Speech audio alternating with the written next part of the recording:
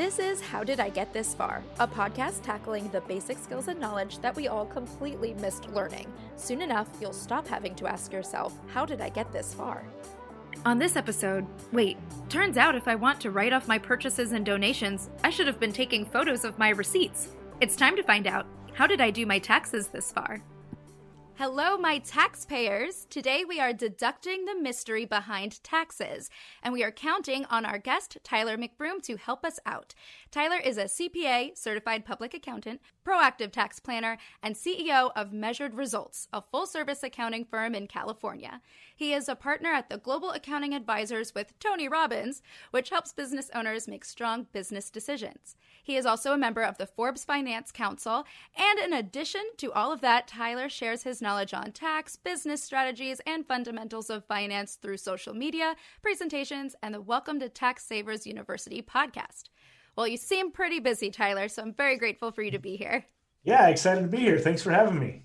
Yes, this topic is a highly requested one, but special shout out to Lexi, Jillian, and Jess for being the first listeners to request taxes as an episode. But I think taxes appear so daunting yet inevitable, and I think that's why we're talking about it today. How did you find a way to not only understand taxes, but to thrive in the business? Yeah, so it's actually kind of grew up in the family business. My dad started his first firm when I was 3 months old. So actually, I did a podcast episode talking about how if you grow up in the family business, you have sort of 10 years of work experience ahead of anyone who just starts who didn't. So, kind of grew up in that. Actually went as far away from it as I could, got my degree in creative writing and didn't want to do accounting. I thought it was super boring putting numbers in a box and I didn't want to sit behind a computer all day long. Right. Then when I realized, A, that I got tired of being broke, and B, that even like marketing jobs and those kinds of things are still sitting behind a computer most of the day, I thought maybe this isn't such a bad career after all. And so went back and got my master's in business and kind of went down the accounting path. The family business background, growing up in it, helped me understand it faster. Also have a natural tendency to enjoy numbers. And then getting the creative writing piece actually allowed me to marry my understanding of numbers and tax knowledge with the ability to communicate it to others in a way that's simple and understandable. And so I think that's what's led to kind of where we are now in terms of me being in a unique position to talk about taxes on social media and on podcasts, and people actually, sort of want to pay attention. So. Yes, thank you for doing all of that work and preparation so that you can dumb it down for us. Very grateful. Absolutely. All right, well, we'll start with some easy basic terms. We're going to do some glossary games. I'm going to give you basic tax terms, and you define them as simply as you possibly can. Sure. Well, the first one, and don't hate me for this, is the word taxes. So what exactly is it? What's it going to? What is it for? Do you think it's too high? What is taxes? Well, I always think it's too high, but that's why I have a job. So it's a fine line, right? It's a game. So taxes, when people think of taxes, they just think of income taxes. But there's all kinds of taxes out there. And really what taxes are a piece of whatever you either buy or earn going to the government so that it can fund all the public programs they have out there, whether it's paving the roads, government assistance programs, or, sending kids to school, and, just all the different things that make the public world go round are funded by taxes. The common types of taxes is obviously there's the income tax, and there's federal income tax, which is what you pay to the country, and then state income tax. Every state has a different way that it taxes people, so it varies. You see a lot of people moving to Florida and Texas right now because they don't have any state income tax. Other tax areas that are common that you maybe are kind of hidden in your everyday life are sales tax, which is if you purchase a good, depending on where you're at, like Oregon doesn't have any sales tax, but some places charge 8, 9, 10% of the value of whatever you buy in sales tax. And then there's property tax, which is a tax based on the value of what you own. And then there's gas tax. There's all kinds of different taxes that are hidden in, there's cigarette tax, alcohol tax, anywhere they can get you where you're going to spend money or going to earn money, they're going to try to get it. But when people think about their overall tax load, just because income taxes are low, like in Texas, for example, there's no state income tax, but property taxes are 4 times higher than most other states. If sales tax and property tax is way high, then you're taxing consumption no matter what you earn. If income taxes are high, but there's no sales tax or property taxes are low, then you're taxing what you earn, not what you spend. So it's just kind of, there's a broad array of different types of taxes out there. Well, that stinks. I really don't care for there being so many options and also being taxed so many places. Well, you know what? Let's switch to the opposite, where it's not just about us giving away our money, but how we can kind of hold on to it when it comes to taxes. Yeah. So I know there's tax breaks, tax deductions, tax credits, tax exemptions. What exactly are those ways where we don't have to pay so much in taxes? Yeah, and that's an awesome question, and it's a common area of confusion. So the biggest thing is the deduction versus a credit. An exemption kind of works like a credit. So when I explain credit, just think of credit and exemption similar. Okay. So a deduction is, it saves you tax based on your tax rate, whereas a credit is dollar for dollar. So if you have a $10,000 tax deduction and you're in a 25% tax bracket, you save $2,500. If you're in a 15% tax bracket, you save $1,500 or 15%. So it's based on the percentage of what your tax bracket is. That's a tax deduction. Gotcha. A tax credit is dollar for dollar, no matter what tax bracket you're in. So if it's a $4,000 education credit, for example, that literally saves you $4,000. It's not $4,000 times your tax bracket. So credits are always better, and credits actually benefit the lower income people, because let's say you have, in recent tax reform, when it changed from getting on the exemption, you used to get a deduction, and now it's just a $2,000 exemption credit. So it used to be a $4,000 deduction in the exemption, which saved you, most people, somewhere between $800 and $1,000. Now per child, it's a $2,000 credit. So they get $2,000 no matter what their benefit is. So deduction is multiplied by your rate, your tax rate. Credit is dollar for dollar. Okay, so we talked about tax bracket. How exactly is that divided up? And do you think it makes sense, these tax brackets?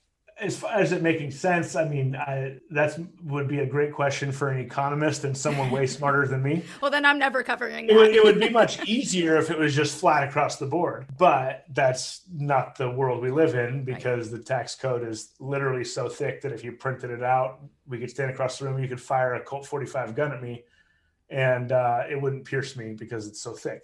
So and that's not going away anytime soon. Right. So with the way that tax brackets work, the common misconception is that once you hit a certain bracket, that means all of your tax is taxed at that rate now. So I hear so many people say, well, I don't want to make $250,000 because it puts me into the 30% bracket and then I lose money by making more money. That is not how it works, contrary to what is popular belief. So it's what's called a marginal tax bracket. So that means once you hit a certain bracket, you're taxed at that new rate on every additional dollar, not all of your dollars. So let's say, for math's sake, simplicity of math, the first $50,000 is a 10% bracket. And then the next $50,000 is a 20% bracket. So the first $50,000, you're paying tax at 10% of that money. Let's say you make $70,000. In that case, you'd have $50,000 would be taxed at 10%, and the $20,000, the difference in the next bracket, would be taxed at the next higher rate. Gotcha. It doesn't make everything taxed at the next higher rate. So it's always better to make more money. You never want to stop making money just because even if they tax me 40%, if I make an extra $200,000, I still got an extra $120,000 in my bank account, even though I got to pay $80,000 in tax on that. Right. Mm-hmm. So it's not like, okay, I'm making $1 million. Now I make 200,000 more. So suddenly it makes all that for other tax higher. It doesn't work like that. So it's still better to just keep working. Yeah. Don't turn it off. So that's the difference between marginal and other revenues. Okay. Well, then, obviously, we love to make money. We love to keep money. And then sometimes it goes a little wrong. So I'd love to switch to what auditing is. What that looks like, who's really at risk. Because like you said, I mean, we all want money. So how exactly does that look? Yeah. So audit rates have actually been down for the last 10 years or so. When the big crash hit in 2008, They laid off a bunch of auditors. I don't know if that's the best business decision from a government standpoint, because those are your revenue generators, really. But they laid them all off. So audit rates dropped a ton. And most people think, when they think of getting audited, they think of men in black suits showing up your door and going through show me all your receipts. If you don't have any receipts, you owe me $50,000. Yeah. 99% of audits are what are called correspondence audits, which are just, hey, your numbers didn't tie up to what your forms say. Here's a letter in the mail. Can you respond to this letter in the mail with either evidence that it's there or not? And then either you have the evidence and then you don't have to pay anything extra, or you don't and you owe a few extra bucks. It's not this big invasive process. So that's just the movies. Bummer. Yeah, that being said, it does happen where you get audited sometimes. There's really two types of audits that matter. One, or they're kind of different classes, and it's true of taxes in general, is there's an audit if you're an employee, and then there's an audit if you're a business owner. If you're a business owner, then you've got all of your records, and it's critical that you've got receipts of everything, bank statements, documentation of what expense each expense was for, having a good set of books. On the employee side, really the deductions that you can take are your medical expenses, which even that, and we can dive deeper into that, even that isn't as big of a deduction because there's certain thresholds and limitations, and most people don't hit that for medical expenses.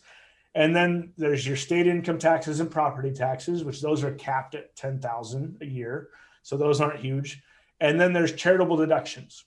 And those are the ones that you do need documentation for if you get audited. You need on the cash side, if there's anything that you give one charity more than $250, they're required to provide a statement to you. So you just want to keep that.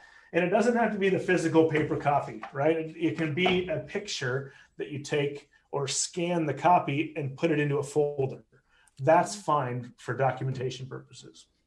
On the non-cash contribution side, it used to be just as long as you had the tag from Goodwill when you dropped it off at Goodwill and said 7 bags of clothing, household goods, etc., $450 value, that was fine. Now, because everyone has their smartphone, they say you don't have an excuse not to take a picture of what you're donating. So best practice is you get all the stuff out of your car, you load it, the guy on the loading dock gives you the ticket, you hold up the ticket with the date on it and snap a picture of your pile of goods. Oh. So that's best practice. Now you're probably, as an individual non-business owner, you've got maybe 0.25% chance of being audited. It's super, super small. But that is best practice. On the business side of things, a lot of people ask me, is the bank statement enough for documentation? And the answer, unfortunately, is no, it's not. You still want a copy of the receipt. And the reason why is this. So you might say, well, I went and I filled up at the gas station. If it says gas station on my bank statement, isn't that obviously, fuel? Well, if you get a nasty auditor who's super aggressive, they might say, well, hey, how did I know that $60 wasn't you going in and buying 2 cases of beer and 3 bags of beef jerky? Oh. So having the receipt, especially again, because everyone has a smartphone, it's so easy to just snap a picture while you're there, spending the money.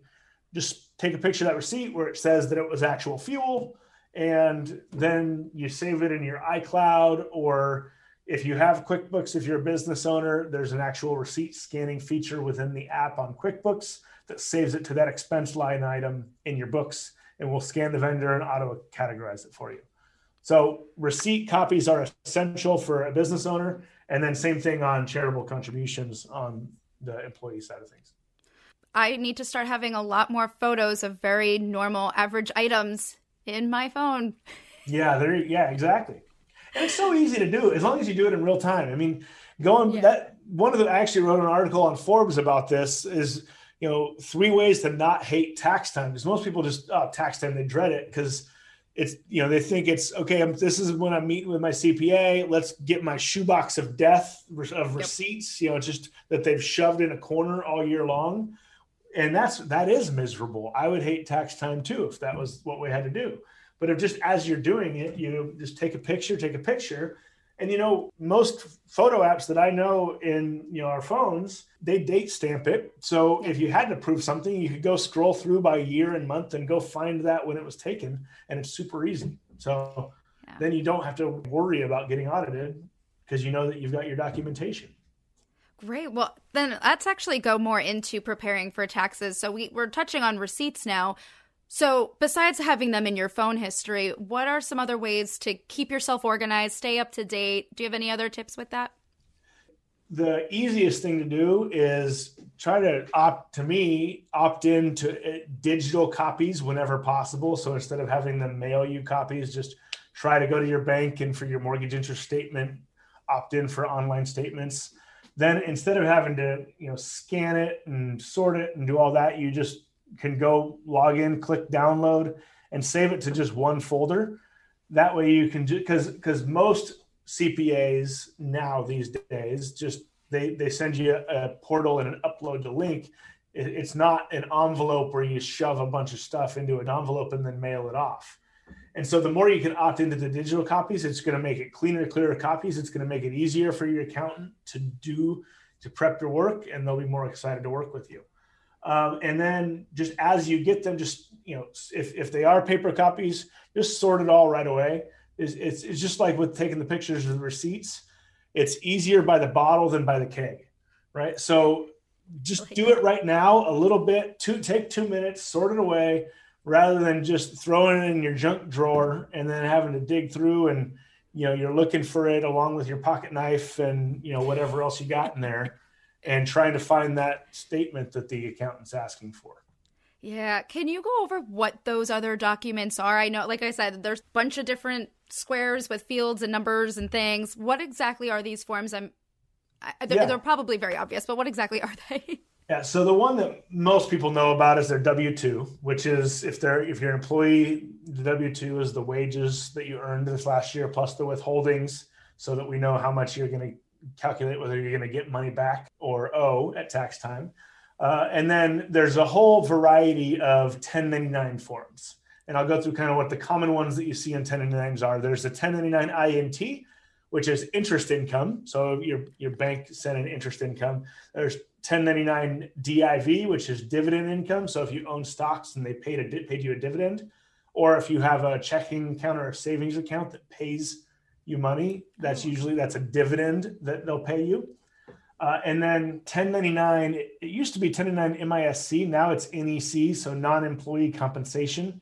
That's like if you're an independent contractor or just earning gig money, or doing rides on Uber or on DoorDash, you get a 1099 NEC. And then 1099 miscellaneous has like rent income on it if you earn any rent income. So those are the kind of the common 1099 forms. Oh, and then the last one is 1099R for retirement income. So that if you had any distributions out of a retirement account, that would be 1099R. And then 1098 is for interest paid. So that's like if you own a home and your mortgage company sends you the amount that you paid in mortgage interest to deduct in your itemized deductions, that's a 1098. So those are the most common forms that you see. And then occasionally, if you sold stocks in a year, you'll get a 1099B. And that's definitely becoming a hotter topic lately. So yes, definitely. We'll start seeing those more. So, and crypto is treated like a stock sale. I'm not a crypto expert by any means, but a lot of people ask. That's going to be a whole separate episode. That's a whole different specialty. But it's treated like if you sell it. So if you've been buying and selling Bitcoin on this whole crazy ride these last couple of months, then every time you sell it, you've got to report what you paid for it and the sales price and the amount you sold it for on your tax return. So you mentioned, working as an independent contractor, and then, we've kind of talked about the other paperwork that's the regular like employee. What are the pros and cons when it comes to taxes with that? Is working as an independent contractor better or worse when it comes to what money you get to keep versus being an employee?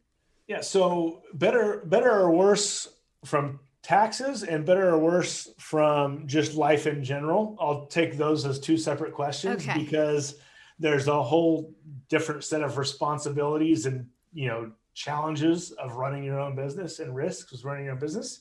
So that's a personal decision on if it's, whereas an employee, yes, it's work, but you know you're going to get a paycheck every time you show up, right? But on the tax side of things, they really are two different tax codes. So there's two different tax codes in the United States. One is for employees, and that is there's really one correct answer on your tax return.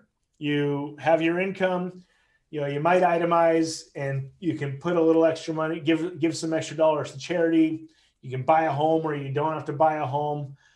You can put money into an HSA and max out your 401k. And that's really all you can do as an employee on the tax planning side of things.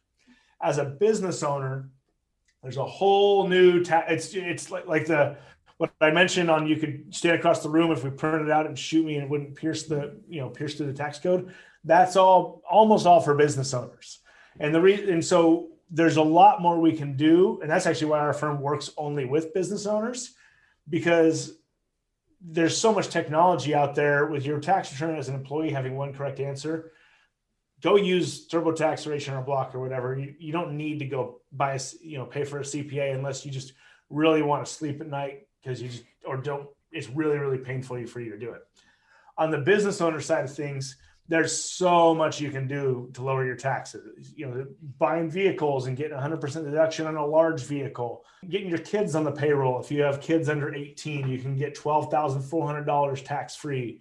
You can rent your home out to your corporation for a monthly shareholder board meeting and get $5,000 or $6,000 tax-free. Getting all your cell phone bills and your internet and making your vacations deductible as a business trip are things that you can do to lower your tax bill. So there's so many things you can do as a business owner to impact your taxes. And if you are a business owner and you're not working with a CPA, I guarantee you're throwing money away. We had actually, he's a good friend of mine now, but he was started a business and over a 2-year period, it took off and he had a profit of like $1 million and he was still doing his return on TurboTax. And he was trying to get a loan and his lenders wouldn't give him a loan because it was on TurboTax self-prepared and his income had skyrocketed. So he said, go talk to Tyler. And we did. And he ended up, it was like $200,000 to $300,000 tax savings after we met. So there's such a huge array of opportunity you have for tax planning. Your CPA, if you're a business owner, your CPA should be a profit center for you. A sole proprietor, is that being a business owner, but really just for yourself? So a sole proprietor is you're a business owner, but you don't have a legal entity set up. You are a 1099 earner, basically. Yeah. The downside is on that, you have to pay what's called self-employment tax. And that's your portion of Social Security and Medicare as a self-employed individual. Okay. So when you're an employee working for the man, you look at your pay stub and let's say you make $50,000 a year or $5,000 a month. When you look at your pay stub, you're not taking home $5,000 a month. Right. So if you look at that stub, there's an amount taken out for income tax and then Social Security and Medicare. Well, that Social Security and Medicare combined is about 7.5% of your total pay. Then your employer matches that and sends 15% to the IRS. And that's what's called payroll tax.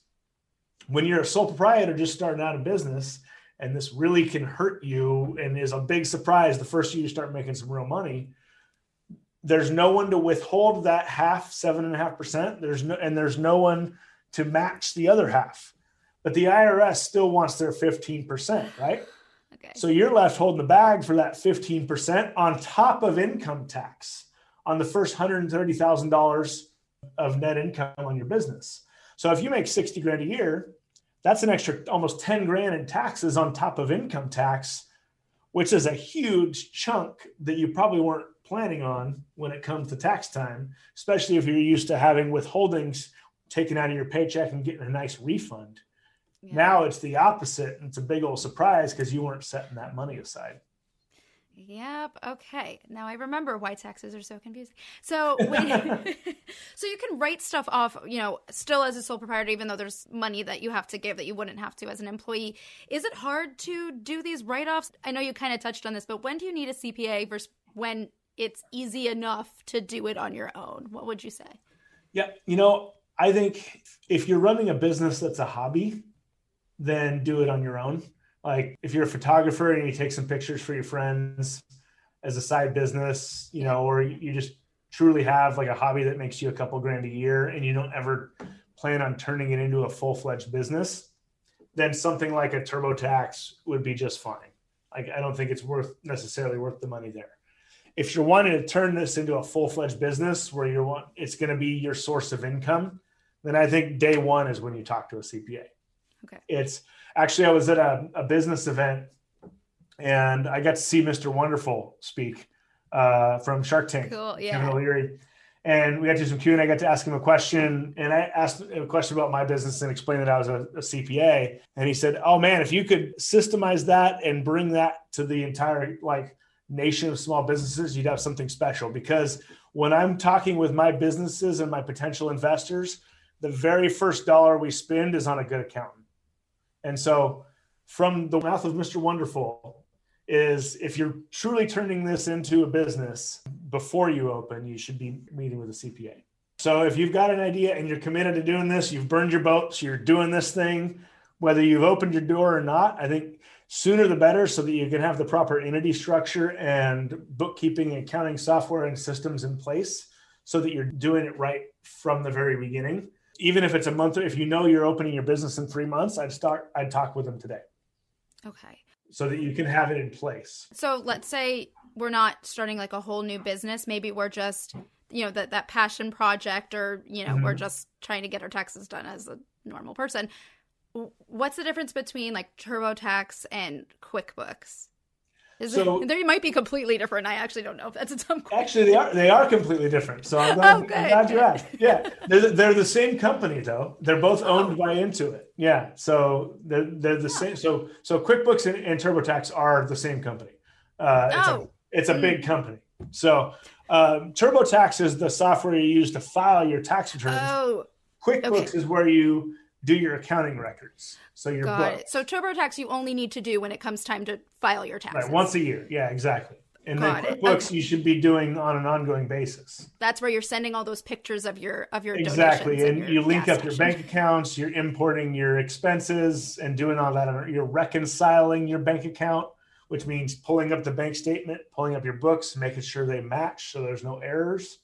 And doing that on an ongoing basis. And that's how you see how much money you're actually making. Because most people just, they manage their business by bank account. Every morning when they pour their coffee and they log into the bank account, and if there's money in there, they spend money. And if there's no money in there, then they don't spend money, or they put it on a credit card. Mm-hmm. So what you want to do is have your QuickBooks set up, and you're updating that on a regular basis. So you know what bills you've sent out, what money you can expect to come in, what money you owe to vendors and have to pay over the next 30 days. And you're actually monitoring your cash flow that way. So that's what QuickBooks does. It's your financials for your business. Right. So keeping that as a regular routine, along with brushing your teeth, just kind of checking in on that all the time. Yes, definitely. Okay. So, kind of going back to what TurboTax's purpose is, taxes, we always hear, are due April 15th. That's like the day. When are you supposed to start your taxes? Just once those tax forms start coming in like January, February, or when? Yeah, general rule of thumb, if you usually get a refund, you're filing as early as possible so you can get that money. And if you typically owe, then what I find is people put it off as long as possible and file extensions, and then end up filing their returns sometime in September or October. To me, getting it out of the way is, it's still, if you owe taxes, it's due on April 15th, no matter what, even if you do file an extension. So you might as well get it going.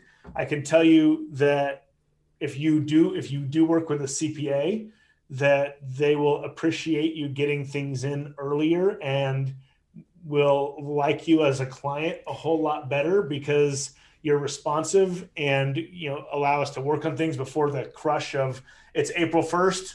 Can I send you my documents and get my return done by tomorrow type of thing? We don't want that. So the earlier the better. And then if you're someone who does get refunds, especially if you're in a bracket where you get an earned income tax credit or an education credit or a child tax credit, those are 3 commonly fraudulently filed return types of credits. What I mean by that is someone might steal your identity and then file a fake return and then have the refund routed into their account. Mm-hmm. And so the sooner you file your return to get that, the less likelihood that you have identity theft happening. And then also returns that have those credits on them, the IRS looks at it a little closer. So instead of getting your refund in 2 weeks, it might take 6 or 8 weeks to get with those.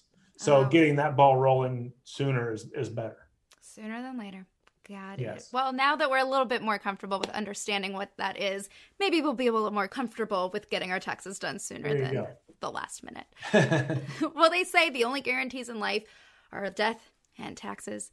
And since we have to deal with taxes, thank you so much for being someone that helped us understand them. For those that want to continue learning more, where can people find you? Yeah, so I'm most active on Instagram, and it's just my name, @TylerMcBroom.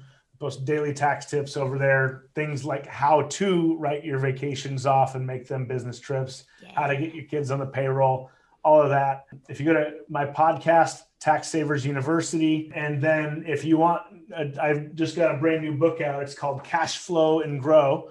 It's more for business owners, but it's all the financial habits and routines to help make your business more profitable and also pay less at tax time. So it's $10 and thousands of dollars of profit ideas in there. So if they want to check that out as well, that would be great. That's awesome. Any way to save on that money, I think it's worth checking out. Absolutely. And I definitely need to know, because I know we talked about the deductions and write-offs and things like that, but like to actually how to do it, I'm in for it. So I'll be checking that out. All right. So I know this topic has been very taxing. Got to throw that in. But we got through. Thank you for tuning in, and we will tax return for another episode next week. Bye. I hope this episode helped. Please subscribe, rate, and review to support the podcast. And follow along for more hacks, tips, and failed attempts on Instagram @HowDidIGetThisFarPod. Well, that's as far as we will get for now. I'm Amanda Ogun. Thanks for listening.